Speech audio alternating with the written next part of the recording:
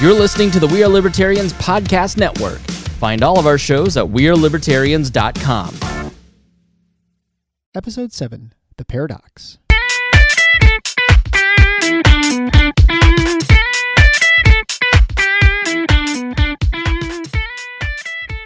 Welcome to The Paradox with your attending, Dr. Eric Larson.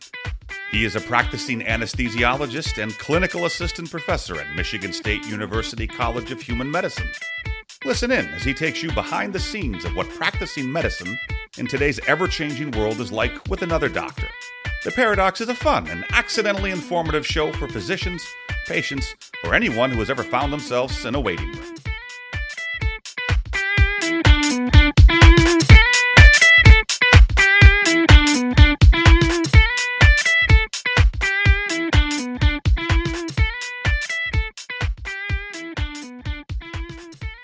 Welcome to The Paradox. I'm your host, Dr. Eric Larson. I'd like to welcome you to episode 7. I have another great interview for you today. Today's more of a general purpose sort of interview. It's not as specific to medicine per se, it's a practice of medicine, but it's on health insurance. And it's something which I'll touch in the interview, but we all purchase insurance for the most part. Whether we select a plan through our employer or we have to find a plan on our own. And it's a pretty complicated process. I mean, it's simple in the sense that you only have a few plans to select from, but how you select and what you select is pretty important. And then even once you have your insurance, how do you navigate healthcare? Because really we're not buying insurance, we're buying prepaid healthcare for the most part, right? But how do you navigate to get the best price and to spend the least amount of money to get the care that you need? It's not quite as obvious as you may think. My guest is Kevin Way Casey, a physician in Texas, who has a really interesting take. Really funny guy. I know you're going to like this interview a lot. And this is something you don't have to have any sort of specialization in healthcare to get a lot out of. This is maybe not the right time because most of us pick our plans later in the fall, and maybe I'll have to link back to it at the fall. But I think you're going to learn a lot about this, and certainly how you figure out how much to spend now to minimize how much you spend over the course of a year. And he'll get into that. And some interesting tactics, I guess, is probably the best way to put it. Again, if you are interested in anything that we talk about during the show, it'll all be on the show notes page. That's at theparadox.com/007.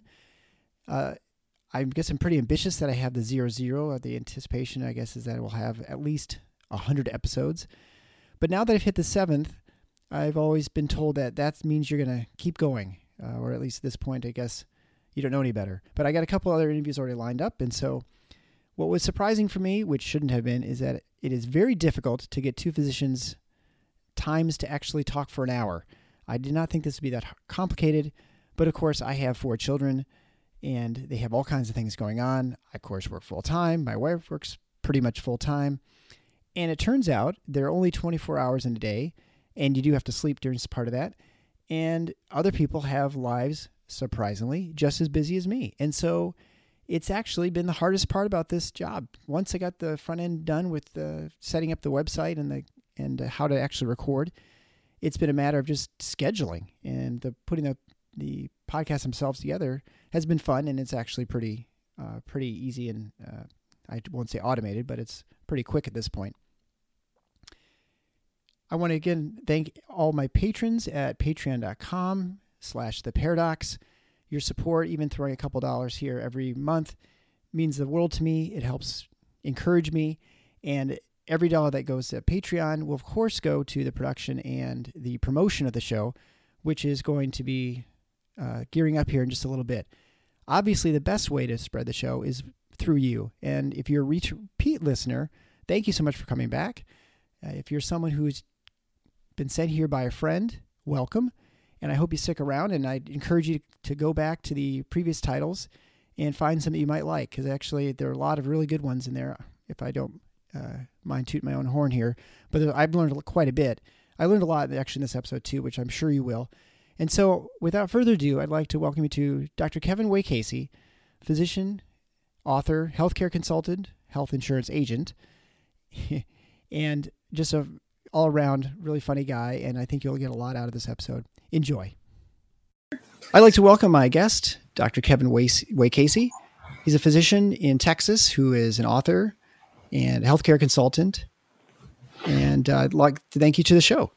Hey, thanks for having me. I appreciate it. My pleasure. So you're the author of 2 books on healthcare or health insurance and healthcareonomics, which I guess is about healthcare insurance. And I also noticed in your bio that you are a health insurance agent. Is that correct? Well, I used to be. What I did was a few years ago to try and give myself street credibility, if you will. I studied for 4 hours and I took the test and I passed it, and voila, I was a licensed health insurance agent. I've never sold a single policy. You don't want me to sell you a policy, believe me. But I let the licensure lapse last summer because I'd never done anything with it. And to be quite honest, it was kind of confusing people because, as we'll get into, I had a clinic, I have a practice where I don't accept health insurance, and it was just confusing folks because they were saying, wait a minute, you sell health insurance, but you don't take health insurance? And I was like, no. I'm just trying to paint myself as an expert. Were you not able to get to law school to become a malpractice attorney? Is that why you decided to do that? Well, did I tell you? I don't know if I told you that or not, but I did go to law school for a year too. I'm an educated, I'm an educated fool. So yeah, I went to law school for a year, but after 1 year of that, it was fascinating. I have to tell you, it was a much more intellectually challenging and stimulating experience than even medical school was, to be honest, because it requires you to think. But the problem that I had with law school is the fact that it's not about truth or justice or, the right thing. It's about theatrics and who can win, and I just, I couldn't do it. I don't have it within me to do that. Yeah. Well, you're the author of 2 books. So one is the Guide to Buying Health Insurance and Healthcare. And then the second one is Healthcareonomics 101, 500 Ways You're Being Ripped Off by the Health Insurance and Healthcare Industries. I think it's pretty clear your angle in that book. On the first one, with the buying health insurance, as a premise, I guess, for anyone listening, both physicians and non-physicians listening to the show here, as a physician, people assume that I understand insurance deeply. And, yes. And I think it's safe to say I don't. Well, I know it's safe for me to say I don't, but probably very few physicians actually understand the process. In fact, as anyone knows, if you go and ask your doc how much something costs, very few of them can tell you how much it costs. Well, that's partly right. Because it depends who your insurance provider is and how much what deal sort of they have for various, services. And also because I don't think really any of us understand what it is. There are so many ways of paying through copays and balance payments and deductibles. Yeah. There's so many terms out there that make it confusing. And we have to live in the same world as you. So when we get healthcare, generally speaking, we're using insurance through our employer, who is oftentimes ourselves or maybe the hospital system we work for. And so we're buying the same weird plans that everyone else is, where we have to try and figure out what the best plan is, or HSAs or, HMOs or PPOs. And so it is not at all clear to any of us how we select it. And I know when you talk in your book, one of the points you make is that we spend a lot of time, like I'll spend a lot of time in the grocery store trying to figure out what steak I want to get. But I probably don't spend much more time figuring out what healthcare plan. I'm like, well, look at about 4 different choices and that looks okay. And that's kind of the extent. That used to be now actually my wife just tells me that her group has one plan. So it's actually real simple now. But Right. That's sort of how it is for us. So how would you recommend someone to kind of start the process of figuring out what's going on? Well, I go over this in the book, the first book that I wrote, The Guide to Buying Health Insurance and Healthcare. And what I point out is that the health insurance industry has made quite a name for itself and quite a fortune over the past few decades by taking something that really should be simple and complicating it beyond all measure. I like to say that they sell health insurance through a mix of simplicity and complexity. And the simplicity involves the 2, 3, 4 plans that you have sitting in front of you. The complexity quickly gets thrown into the mix with all the considerations over co-pays and allowed amounts and co-insurance rates and percentages you get if you use, your card on Thursdays at this pharmacy or what have you. And so these are things that, as I say in my book, that all these trying to keep track of all these variables would have made even Einstein pull his hair out.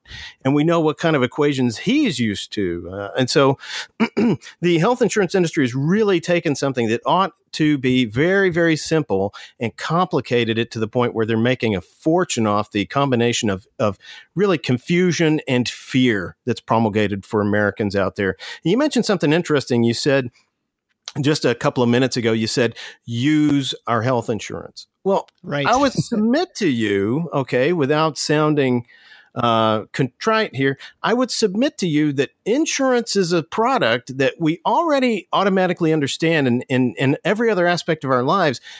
Insurance is something that we don't want to use. We don't plan on using our car insurance or our homeowner's insurance, or especially our life or disability insurance. It is something that we purchase to mitigate potential financial risk.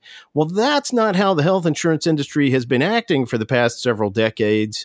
And before around 2000, I would submit, and for many people still today, health insurance is not insurance at all. It's prepaid health care. And so back in the day when they came out with these $5 copays and $10 copays, what would end up happening was you went to the doctor. It didn't matter if you went for a snotty nose or a sore throat or a sprained ankle or a 6-week stay in an ICU. It all got reduced down to a copay and some minimum out-of-pocket charges with a few $100s in deductibles. That's not insurance. That's prepaid health care. And so what happened was, over the past 15, 18 years or so, really since the turn of the millennium, the health insurance industry has done a real number on Americans by slowly and covertly changing it into a true insurance product, i.e. something that you will hardly ever get to use. And we see this in the form of high deductibles. I make a very interesting analogy. It's a rather crude one, but I'm sticking by it in my book, that initial book, The Guide to Buying Health Insurance and Healthcare. And it is this. Health insurance is like drugs. It's like dope. And Americans are certainly addicted to this thing called health insurance. I mean, I can illustrate that for you all day long, how Americans are absolutely addicted to this thing we call health insurance. But like drug dealers, like good drug dealers, once the health insurers got everyone addicted to their product with the $5 copays and the concept of prepaid healthcare, then if you've got everyone addicted to what you're selling, you can start charging whatever you want to for that product. And that is why the health insurance premiums these days now rival mortgage payments. I mean, you've got folks paying upwards of $2,000 a month for something that, let's face it, used to be sold door to door. I mean, there's a problem there, So, but if you're a really smart and savvy dope dealer, okay, if you really want to increase your profitability, I don't know if anyone in your audience has ever seen a Cheech and Chong movie, but this is where I get my information from on this topic. You cut the dope. You adulterate the drugs. And the way they did it in the Cheech and Chong movies and the way they do it, I'm sure, in real life is they throw in sugar into the cocaine or flour or detergent or something like that into the heroin, and you can turn 1 or 2 kilograms of a very expensive product into 2, 3, 4, 5 kilograms of the same product and sell it for the same price. Now, the addicts grumble, okay, when they buy this stuff because they know it's not as pure and potent as it used to be, but they still buy it because they're hooked on it, right? Well, the exact same thing has occurred within health insurance, and it's with rising deductibles. Right. So now we have a situation where the health insurance industry sits astride the best of both worlds. They've got people paying them thousands of dollars a year for products that they almost never get to use, unlike the good old days. Right. And so, I mean, to take the analogy farther, the more you use it, just like a drug, the dumber you get, right? And so, well, the more your rates go up, that's what's important. Sure. I mean, go ahead. And like you said, it is. Like you said, you say you use it because it is not, we call it insurance, but it is in no way insurance. I mean, except in name only, I suppose. So when we're trying to navigate, how do you select insurance? So, I mean, we'll talk a little bit later about alternatives to this sort of way of covering your healthcare costs. But, when people are looking at picking a plan, you mentioned deductibles, there's copays, and And these things have changed, right? I mean, we've noticed at our practice, especially the last 4 years since the adoption of the Affordable Care Act, probably a couple years after it, the size of a deductible has ballooned, I guess you'd say, where now it's so huge that people don't hit their deductible. And so although you use it for your selection of what you may or may not want coverage for, it may not matter as much, right? And so what would you say if you're sitting down and you've got your 3 plans, and we're talking about people who are not on Medicare, how would you guide them along the process? Well, again, this is in the book, The Guide to Buying Health Insurance and Healthcare. Health insurance, again, is sold through a mix of simplicity and complexity. And the way it's sold is through the biggest marketing tools that they have out there are deductibles and copays. And in my book, I actually have a chapter called The Anatomy of a Health Insurance Plan. And just like you and I, when we went to medical school, the first course we took was anatomy so that we could learn the ins and outs of the human body. It really pays to know the definitions and what constructs or what constitutes your health insurance plan. So I really detail these terms, and then I go over them, and I detail why I think you should consider these terms when purchasing health insurance, which ones you should not consider at all. And the top 2 on that list are copays and deductibles. And let me explain why. Would you ever pay $3,200 extra to upgrade your plan, to buy an upgraded plan that only cuts $1,500 off your deductible? Now, I know that's a lot of math. Let me rephrase this. Would you ever put $3,200 into a slot machine that might pay you back $1,500 if you win? No, nobody I know of would consciously do that. And yet in Texas, back in 2015, I have a blog called healthcareonomics.com. And every year, every summer, I put out a special about Texas teachers and how they're getting, forgive the term, screwed by the health insurance industry and by their Teachers Retirement System of Texas, this quasi-governmental entity here in Texas that is worth hundreds of billions of dollars in trust funds. And yet consciously hoses these teachers and ISD employees. And this is from 2015. In 2015, I got some numbers from this entity, from TRS, the Teachers Retirement System of Texas. Would you be shocked to learn that almost 45,989 ISD employees upgraded their plans from bronze to gold. And in so doing, they spent $3,200 and I think it was $76 to knock $1,500 off their deductible. Maybe they weren't math teachers. I hope they're not math teachers, believe me. Or maybe they're stuck in the world of calculus that I never understood. But basic math I'm pretty good at, especially subtraction. You can ask my accountant. But the bottom line is that when people are doing this, we clearly have a problem with how health insurance is bought. And the bigger problem is how it's sold. And how it's sold is they use these deductibles and copays as if these are the thing. Well, I've come up with an equation, believe it or not. I'm that big of a mathematician. And I assure you, I did not invent this equation. I'm sure the health insurance industry has been using it for years. But it's a really simple way to compare health insurance policies and find the one that fits you the best, that makes the most financial sense. And it's called, surprise, Dr. W's equation. I used to have it Dr. Wade Casey's equation, but nobody can pronounce my last name. So I shortened it to Dr. W's equation. Well, here's the situation with people have to learn to say Pythagorean, and that's not a common name either. So that would also be an equation. I mean, you got a chance. Yeah. Pythagorean, that's right. So I wouldn't have gotten it if you had not primed me for it. So thank you. But no, the bottom line is that with my equation, I take into account 2 numbers from any health insurance plan. They're really simple to find. And that is your annual premium. Okay, that is now not monthly premium, not biweekly, not premium per pay period, but the annual premium. How much are you paying per year for this wonderful thing called health insurance? Now that I call the P value, and that represents your best case scenario. That's if you don't get sick and you never go to the doctor during that plan year, okay? That's your P. Then, and that's your best case scenario. So then we have to find and add into that the worst case scenario. And here's where people get tripped up. Many people think that the worst case scenario is their $20 copay because they never go to the doctor. Other people think, well, it's my $3,000 deductible. Or better yet, I'll even go you one better. There are plans out there still that you can find with $0 deductibles. But that doesn't mean you're going to spend $0 on health care, because there's another variable cleverly snuck in there that most people don't pay attention to, and it's called the O value, what I call the O value, and that's the out-of-pocket maximum. That is the amount that your health insurance company is going to make you spend out of your own pocket, before they fully and truly kick in and start covering things at 100%. So that O value, the O, represents your worst case scenario. I would say that's if you get hit by a train. Mm-hmm. I like to say in my book as my silly little small train usage. I mean, it's right. A small train. Otherwise, you just maybe afford a box. Maybe it's not that. Right. Maybe you get hit by the bumper on the train. But if you come down with cancer, if you have to have an appendectomy, if you're in a car wreck, these are the things that would make you hit your out-of-pocket maximum. But guess what?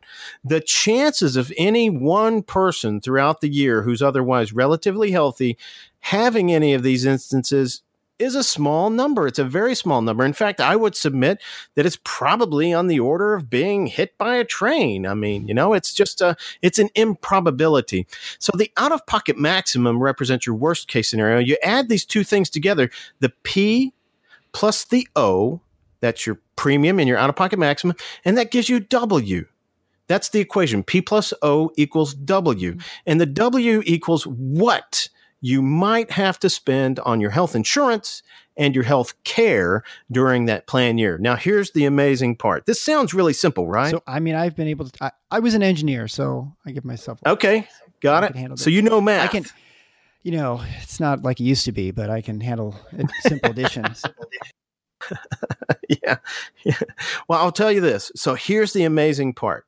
When you start adding these numbers up and you start comparing these numbers and looking at these W values, what you find, let me just give you an example. In my book, The Guide to Buying Health Insurance and Healthcare, I sat down on September 1st, 2016, and I logged on to healthcare.gov, right? I'm going to go shopping for health insurance. Did it work, or was it? Well, here's the interesting part. I plugged in my actual data for my age, my demographic, where I live. I don't smoke. Then I plugged in some fictitious data for a fictitious wife and for a couple of fictitious kids. And I did some individual plus spouse analyses and some individual plus family analyses. And I did 10 different plan comparisons between bronze, silver, and gold plans. In every case, all 10 cases, the bronze plan worked out to be the most financially advantageous. Now, there is a caveat to that, and the only single caveat that I can truly think of and nobody else has brought one up to my attention yet that makes sense, but the only caveat I would say is the bronze plans tend to not have good, if any, prescription coverage. Now, not everyone needs prescription coverage, though. I mean, in my practice, where I don't take health insurance, where I'm conscious about people's out-of-pocket expenditures, there are very few drugs that I prescribe that aren't on the $4 list that you can find at Walmart and Kroger around the country. And many other stores are going to these $4 lists. But that being said, there are some outrageously priced drugs out there, insulin being one. I don't know why that is. I do know why, but I won't go into that today. We already had that in episode 5. There you go. Okay, great. So you've already covered that.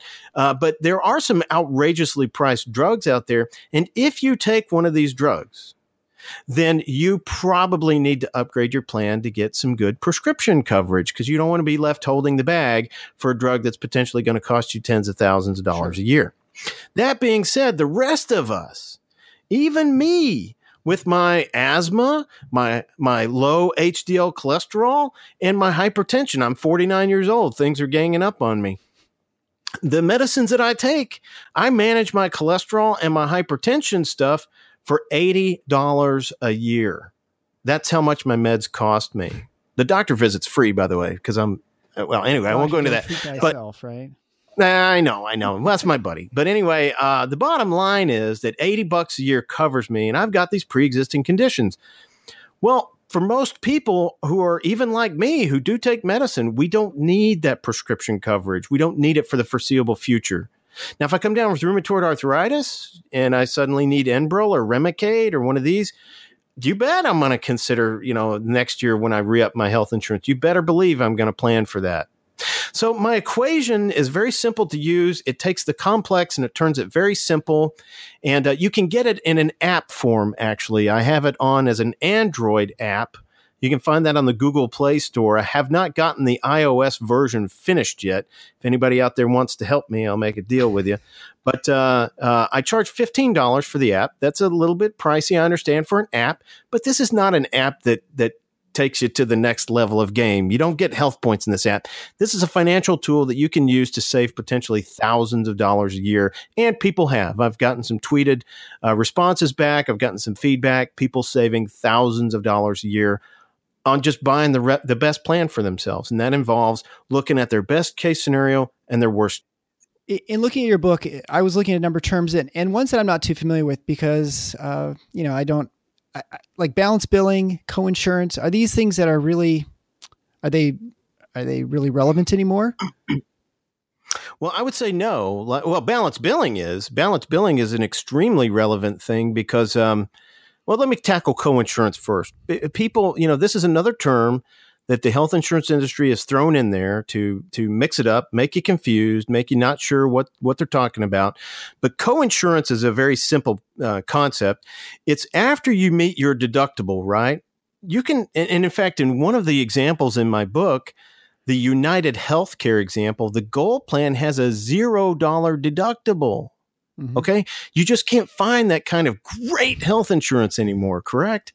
Well, the problem with that plan is the out-of-pocket maximum is $6,850. So just because you have a $0 deductible doesn't mean that you're not going to be off the hook for any healthcare expenditures. You've got $6,850 worth of healthcare expenditures that you're going to have to pay if you need to pay them.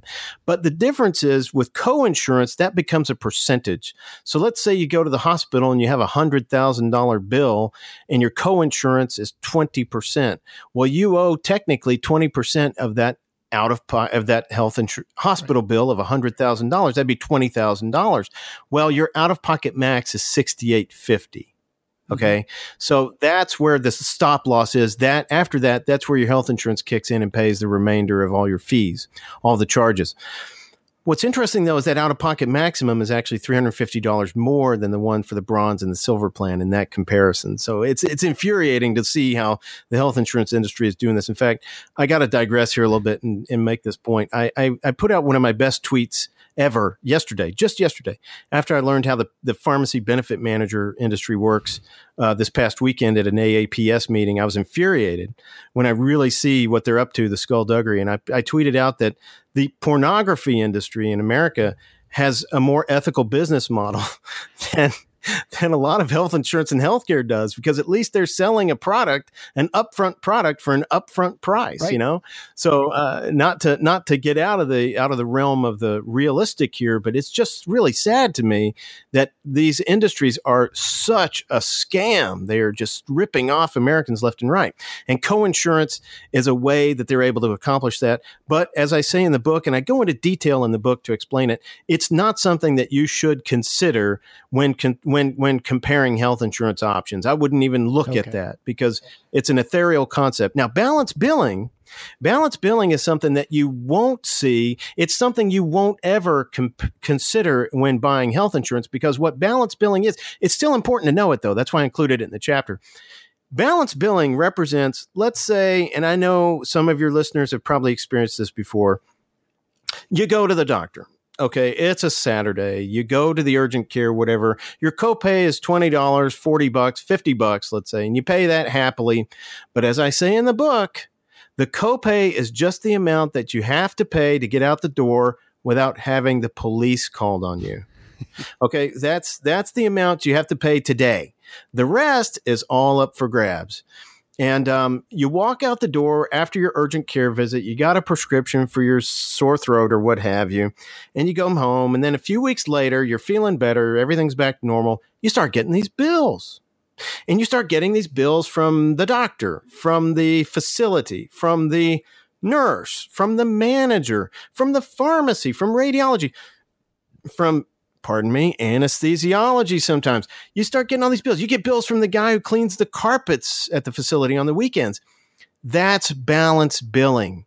That's the rest of the story. And really, when you think about it in these terms, when you think about the fact that you're not paying the full amount at the time of service, you're only paying a copay, and then you've got to wait a few weeks before all this shakes out and it gets determined how much you really owe, you can think of the copay as a bait and switch tactic. Now, guess what? Those bait and switch tactics are illegal in every other form of American industry.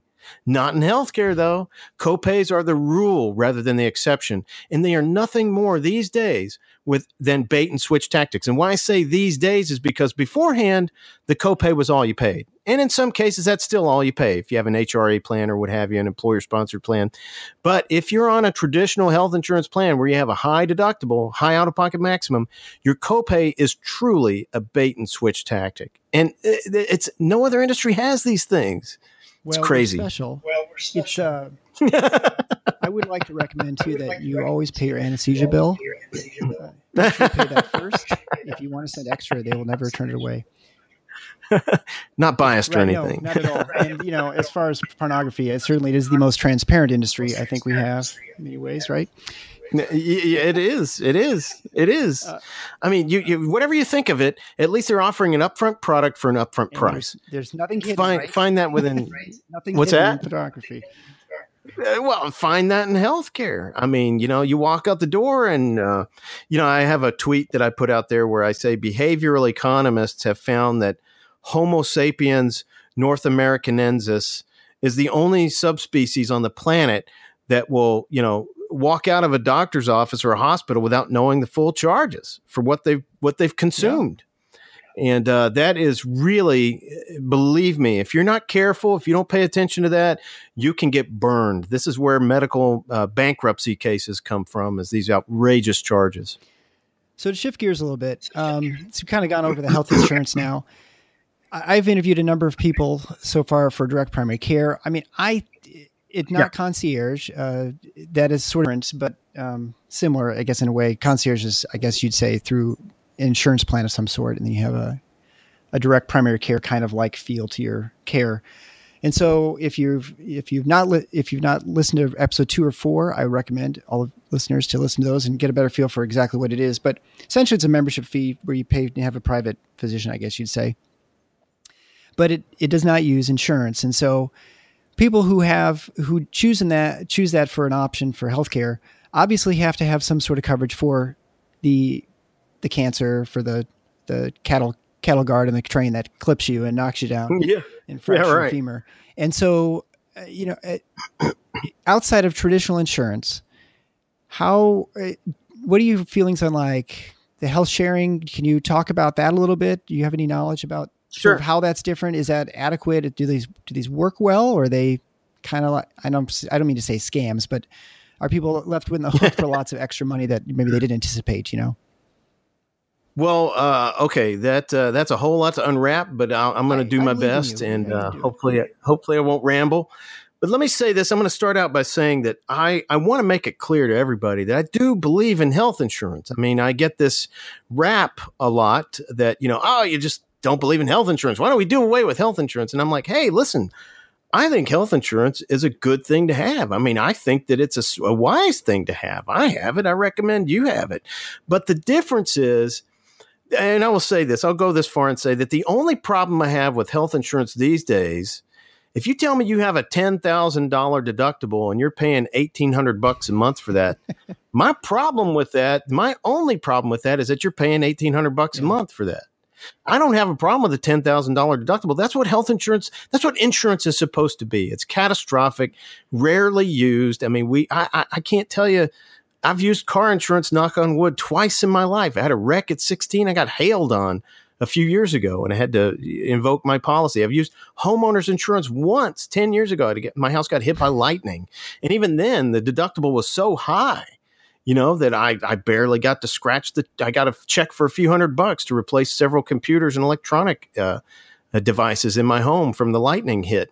So insurance is something that I think is wise to have, but the only problem with it is how much we pay for it. So as an alternative that has risen up these days are the health sharing ministries, the Christian health sharing ministries and other things. And on the surface, I want to be clear about this, and I've not done my homework on these things like I have the health insurance industry. I will say that it's an unregulated industry still at this point. And although I'm a libertarian and I'm against, in theory, government regulation, my libertarian views say that I'm against force, and I'm all for the government protecting us against force and fraud. And so some of these smaller fly-by-night, I wouldn't be surprised, honestly, if a few years from now, these turn out to be Ponzi schemes or Bernie Madoff type situations.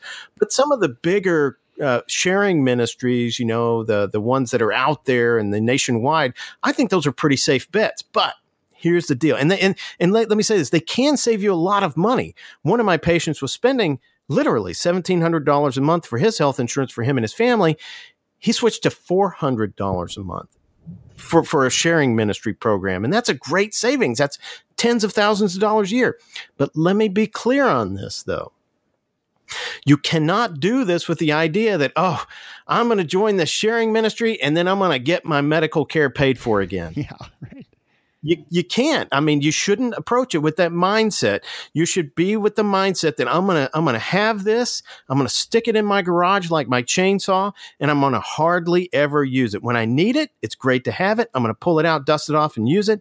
But I'm not gonna go into this with the idea that, United Healthcare won't pay for my flu shots anymore, so I'll just get Medishare to pay for my flu shots. You'll be disappointed because they don't do that kind of a thing, nor should you expect them to do it, which leaves a real gaping question here, okay? This is the part of the unwrap process. So what do?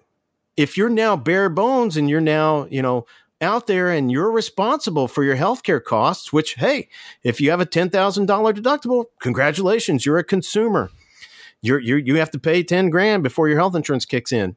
Well, you can do that with an ER visit or two, or you can become a consumer. You can become a smart shopper, just like everything else you do in your life. I mean, I know women especially, no offense against the ladies, but I know some people who will spend all afternoon driving to 4 or 5 stores in a 10-mile radius just to save a few bucks on something.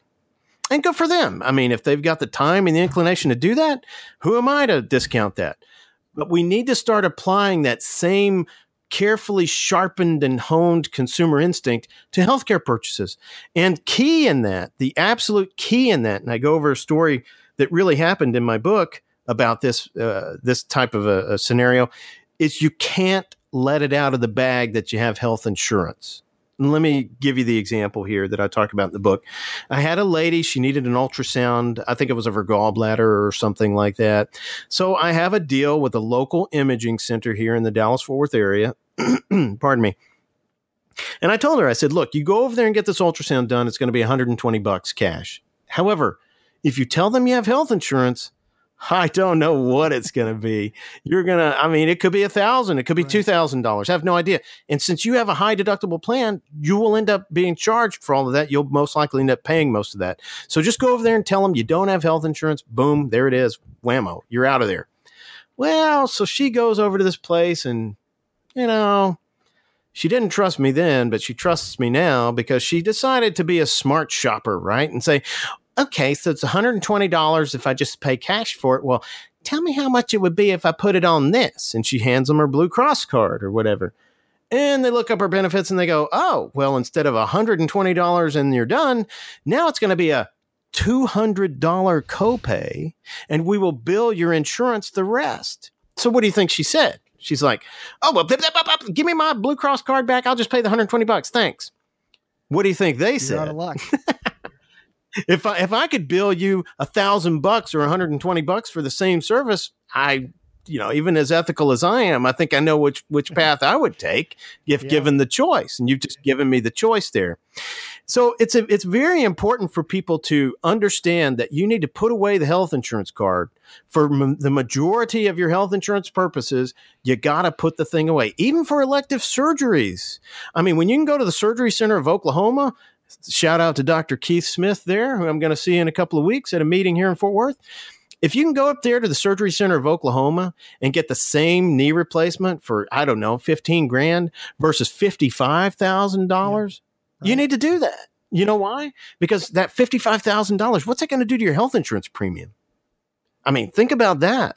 So people need to start taking these things into account and really pushing for this. And as soon as they do, guess what's going to happen to the price of that $15,000 knee surgery? I'll bet you anything it comes down.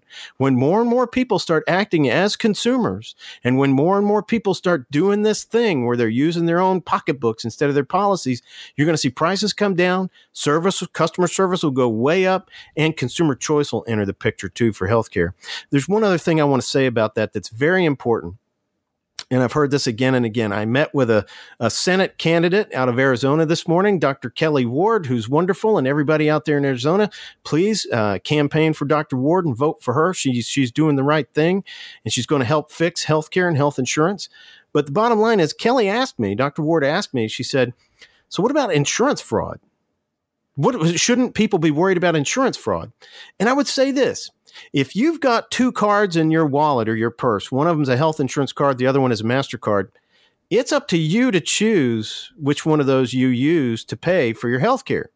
You cannot commit health insurance fraud by choosing not to use your health insurance. Mm-hmm. That being said, the provider, the doctor, the imaging center, the hospital, they can commit health insurance fraud if they know you have health insurance and they don't use your health insurance. Then they can be on the hook for health insurance fraud. So the best thing of all to do for everybody involved is to just say, I'm embarrassed to say it, but I don't have health insurance. Believe me, nobody's going to look at you sidelong and go, oh, this person doesn't have health insurance. They must eat ramen noodles every night. They're not going to say that. Nobody could care less. It's like, okay, I got to tell a funny story. My mom used to tell me, always change your underwear because if you get in an accident, you wind up in an ER somewhere, they're going to look at you and laugh. Well, as an ex-emergency physician for 20 years, I assure you, we never not once looked at anybody's underwear, much less laughed at them. So nobody is going to take you to task for not having health insurance. Just proudly say, I don't believe in paying that much for that nonsense. I don't have it. How much is it cash? You'll be shocked at the value you get. And if you don't get it, and I'm not saying it's going to be easy every time, but even if you don't walk out of there with some value that time, call them back the next week. Tell your friends to call them and pressure them. I'll bet you pretty soon they start playing ball. Right. Well, I know in ER you may not look at it, but you definitely cut it all off. We're too busy cutting it off, man, to care. And believe me, the scissors are getting dirty with other things too. So nobody cares about your dirty underwear. Go to ER. Well, that being said, I'm not an advocate for wearing dirty underwear, but hey, whatever. And for us in the OR is please clean your belly button. I mean, the stuff you find in there, anyway, as the OR nurse will tell you. I think there's new life forms that have been discovered in belly buttons. So the next question is about Healthcarenomics, your second book. What sort of advice do you have in that? I mean, it's mostly anecdotal stories, right? And so, what it is. As someone who's not read your book, clearly. So I did not know what these things were called until I started writing this book, and they're called aphorisms. And what an aphorism is, it's a witty little statement that says a whole lot. They're usually funny, and they get people thinking. And so this, in essence, defines Twitter. I mean, if anybody out there is on Twitter and it used to be 140 characters, which really made you be witty. Now they've doubled it. But the bottom line is you got to get your point across. You got to make it understood, and you may have to make it engaging so that people will remember it. So what my book, the Healthcareonomics 101 is, it's all about, 500 ways you're being ripped off by the health insurance and healthcare industries. And I do sprinkle it with some small vignettes and stories in there, but mostly it's these little aphorisms like, Healthcareonomics 101. Your health insurance deductible is now $12,000, which means that your health insurance company doesn't get to say no to your MRI anymore. Any questions? So it's that kind of just make you think logic. People say, made you blink. I'm like, nope, made you think. Because it really, these messages, people think of healthcare and they just shut down. They don't want to talk about it. It's so complex. La, la, la, la, la, la. Voter fraud, la, la, la, la, Russians, la, la, la. They don't want to hear any of this stuff. But what I'm trying to do is to bring a sense of humor to the arena and to bring just a simple, clear, concise messages that point out the absurdity of what we view our healthcare system as. Let me give you another one. I'll bet none of your listeners would allow some health insurance company to pick what goes on their pizza tonight they're going to have for dinner. And yet I'll bet most of your listeners will allow a health insurance company to tell them you can't see that doctor. And that is nuts. When you step out of the box and you look back at it, it's so obvious. It's sort of like the emperor has no clothes. Nobody's calling this because it's so obvious. And what I try to do is to engage readers, make them think about it, and use humor and just short little pieces of devilry to get the point across. And I think I definitely catch myself being the penny wise, pound foolish, right? And sometimes it's a lot easier to drive an extra 8 blocks to save 2 cents a gallon of gas than it is to spend another 20 minutes deciding how many thousands of dollars you're going to spend the next year. Right. And I remember this even in medical school, that your student loans are so large that you think, well, what's another $2,000? Right. Exactly. I mean, obviously it's significant, right? But you don't think of it at that time. You're already got $150,000 debt. You're like, 152, 150. What's another $2,000? And the time value, money, the interest, all that stuff. Yeah, you bet. Yeah. That $2,000 becomes $5,000. Well, I just think that the way health insurance is sold in this country, let me give you a quick story too. It's the introduction to my first book, The Guide, and it's my genius story, and it really happened. And I was at a concert a few years ago, and this couple sitting next to me, they said, "So what do you do for a living?" And I said, "Well, I'm a doctor." And as you know, I'm sure that's a great conversation starter. And sometimes. So the woman looks at me and she goes, "Well, what kind of doctor are you?" And I said, "Well, I have my own clinic. I have my own practice, but I don't accept any health insurance." And I mean, both of their looks on their faces, they digested that for a second. And she looks at me and she looks off in the distance and she goes, "Wow, that is genius. I think you're a genius." And I looked at her deadpan. I gave her my best face and I said, "Ma'am, I don't consider my business model to be genius. I look at it as being like every other business in the U.S. I mean, I provide a service and I get paid for doing it by my customers. So what's genius about that?" And, the looks on their faces, the consternation is getting even more deeper. And I looked at her and I said, "But let me tell you what's genius, though. You want to know what's really genius? What's genius is the fact that you think I'm a genius. Now that is genius." And oh my, as they really digested what I was telling them and understood it, they realized that for 50 plus years, for their entire lifetimes, they've been had by this industry, this third party payer structure that says you don't pay for doctors. They're too expensive. It's too beyond your control. When the reality is we should be paying for them. We should be. Absolutely. Pretty sensible. I mean, I think we need. It's genius. When you look at. Yeah, well, yeah. I mean, it's hard to imagine that we have an industry that is so strong. I mean, that's in our market economy that we have something that is so very much not a market. It is in very weird way.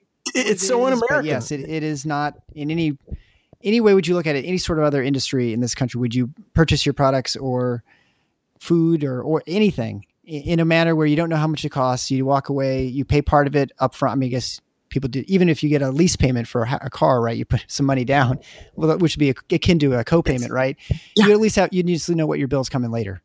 You're like, it's absurdity. It's absurdity in the extreme. Let me clarify something too for you, if I may. And you'd gotten into labeling these things as concierge versus direct primary care, that kind of stuff. Okay. I'm kind of offended at all this, not at any one person, but the very notion that how sad is it that we have to label this as something when the reality is my father owned his own business in his later life. this is what he did. He had his own business. He charged customers, and this permeates every aspect of every workaday American's life. As you go and you buy things and you pay for them, and you get services or products in return. So the fact that we have to label this is sad in and of itself. But I would say this, that as long as we're sticking with labels, let's do this. Let's call it. And my next book is actually going to be titled The Guide to Establishing a DPC Practice. And by DPC, what I mean is direct patient care, not direct primary care, because to me, there's no reason why anesthesiologists, surgeons, specialists, we've got a surgeon specialist in San Antonio, Dr. Chris Held, who's an ophthalmologist. She doesn't take any health insurance.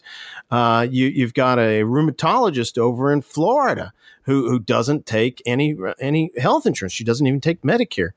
I mean, these are specialists who are making it. They're doing it, and it's because they've convinced their patients that it's worth it. The value is worth it to them as the patients, and it's direct patient care is what it is. So I hate these labels, first of all. But if we are going to label it, skip the concierge stuff, skip the DPC being primary, all about primary. Let's call it direct patient care, and let's get all of our colleagues involved in it. No, I think that's great, and I think, the only difference I would say with healthcare and with being a physician is it's not like a business in that you have an intimate relationship with your patient. I mean, I don't have obviously as much of one because I've got 5 minutes and convince them I'm not going to kill them for surgery.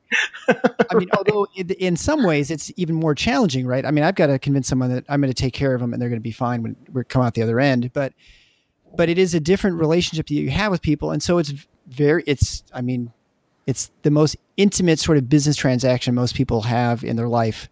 And so, I think why we all treat it with reverence as physicians and patients treat it. And so the fact that we have this screwed up system, it actually just saddens everyone. And I think that creates a lot of disillusionment for people who finish medical school and go into residency and then come out into practice, because it's not that Norman Rockwell picture they envisioned it to be. And I think, you see that with burnout and sort of other problems you have in healthcare, because again, it's not what no one goes to medical school saying, I want to work for, this guy and I'm going to have somebody pay it. And you want to take care of people and you want to take care of problems. You want to help people. And that's, no matter how money grubbing you find a physician, that is why they got into the business to begin with. Sure. And, everyone wants to take care of their family, but that is ultimately why we do what we do. And that's why you want that relationship, right? That's what, and the honest, transparent relationship makes it all a lot easier. Absolutely. Absolutely. I mean, I guess I'm probably one of the only physicians out here these days that I know of who is actively encouraging young people to go into medicine. I have 5 children, 4 of them are adults, and I've told them all, if y'all want to go into medicine, I absolutely think you should. Because to me, the future for physicians and patients is very, very bright. And I don't think that we're going to come up with a single payer issue. I don't think it's a legitimate possibility. I mean, it could come around, but I think to me, the game changer, the thing that has made the difference is high deductibles. And I point this out in my book. The first book is that the health insurance industry has really shot itself in the foot with their greed, with their ability to make you responsible now for most of your healthcare costs on any given year. Well, in doing so, they've lessened their importance. Right. So right now, all they're operating on is what I call the big myth of healthcare, this idea that you need health insurance to have healthcare. Well, again, if you've got a $10,000 deductible, why are you letting your health insurance dictate what care you get and where you get it and how often you can get it? I mean, you have to pay for this stuff anyway. So you might as well not use your health insurance. You might as well ask for a deep discount. I mean, MRIs, $350 versus $3,500. Ultrasounds, medicines. I mean, the most expensive antibiotic injection that I administer, the one that costs me the most, I should say, it cost me about $3. I only charge $35 for it for an antibiotic injection versus, $600 or $900 in the hospital setting.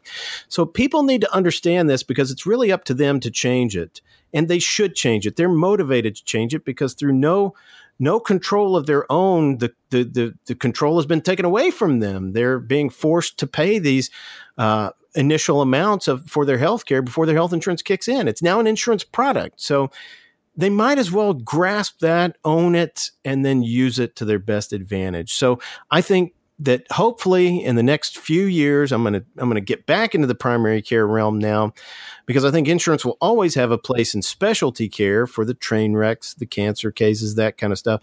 But for primary care and office-based medicine especially, health insurance shouldn't be involved in that at all. I would love to see a world where essentially no primary care doctor accepts health insurance. Yeah. It's just not, it's not happening. It's not a given. Yeah. I mean, I think I feel like, as you say, with the deductibles being so large now, that it is changing patients' behavior. I think you're right that people don't quite grasp what's happened, and that they still consume, I don't like the term, but consume healthcare at the same rate and just throw it towards a deductible.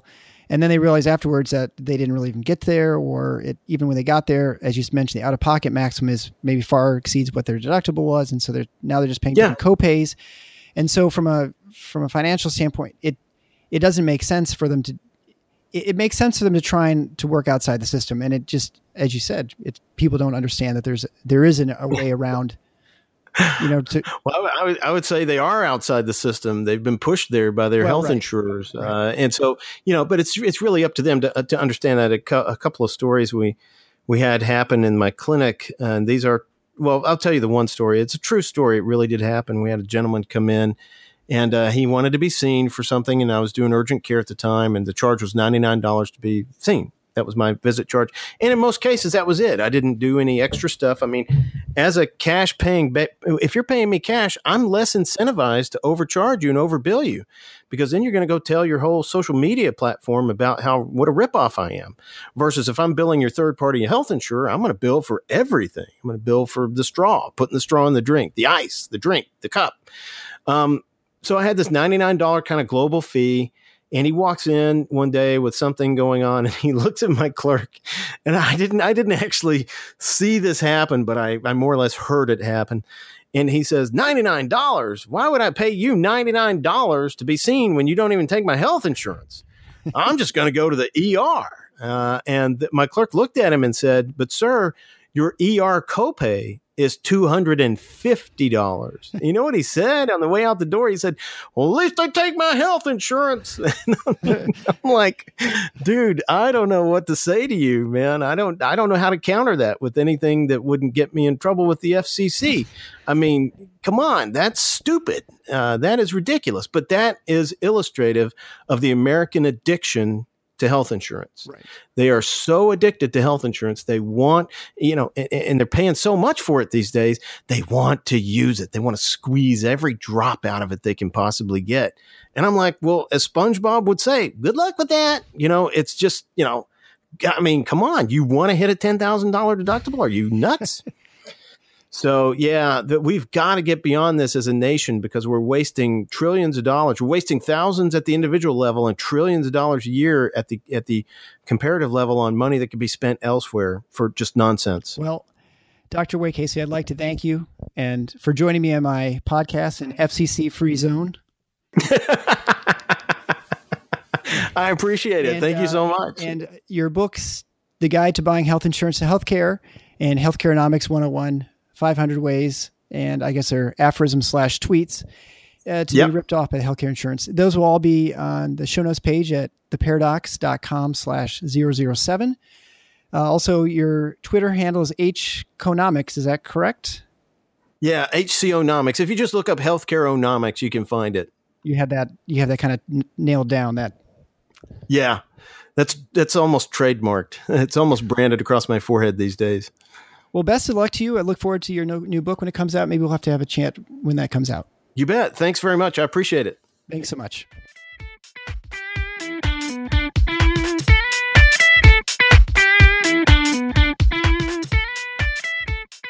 Thanks for listening to The Paradox. If you like what the doc is doing, please subscribe and leave a review on iTunes or Stitcher. And share the show with your friends. Become a supporting listener to get access to special bonuses at patreon.com/theparadox. Show notes can be found at theparadox.com.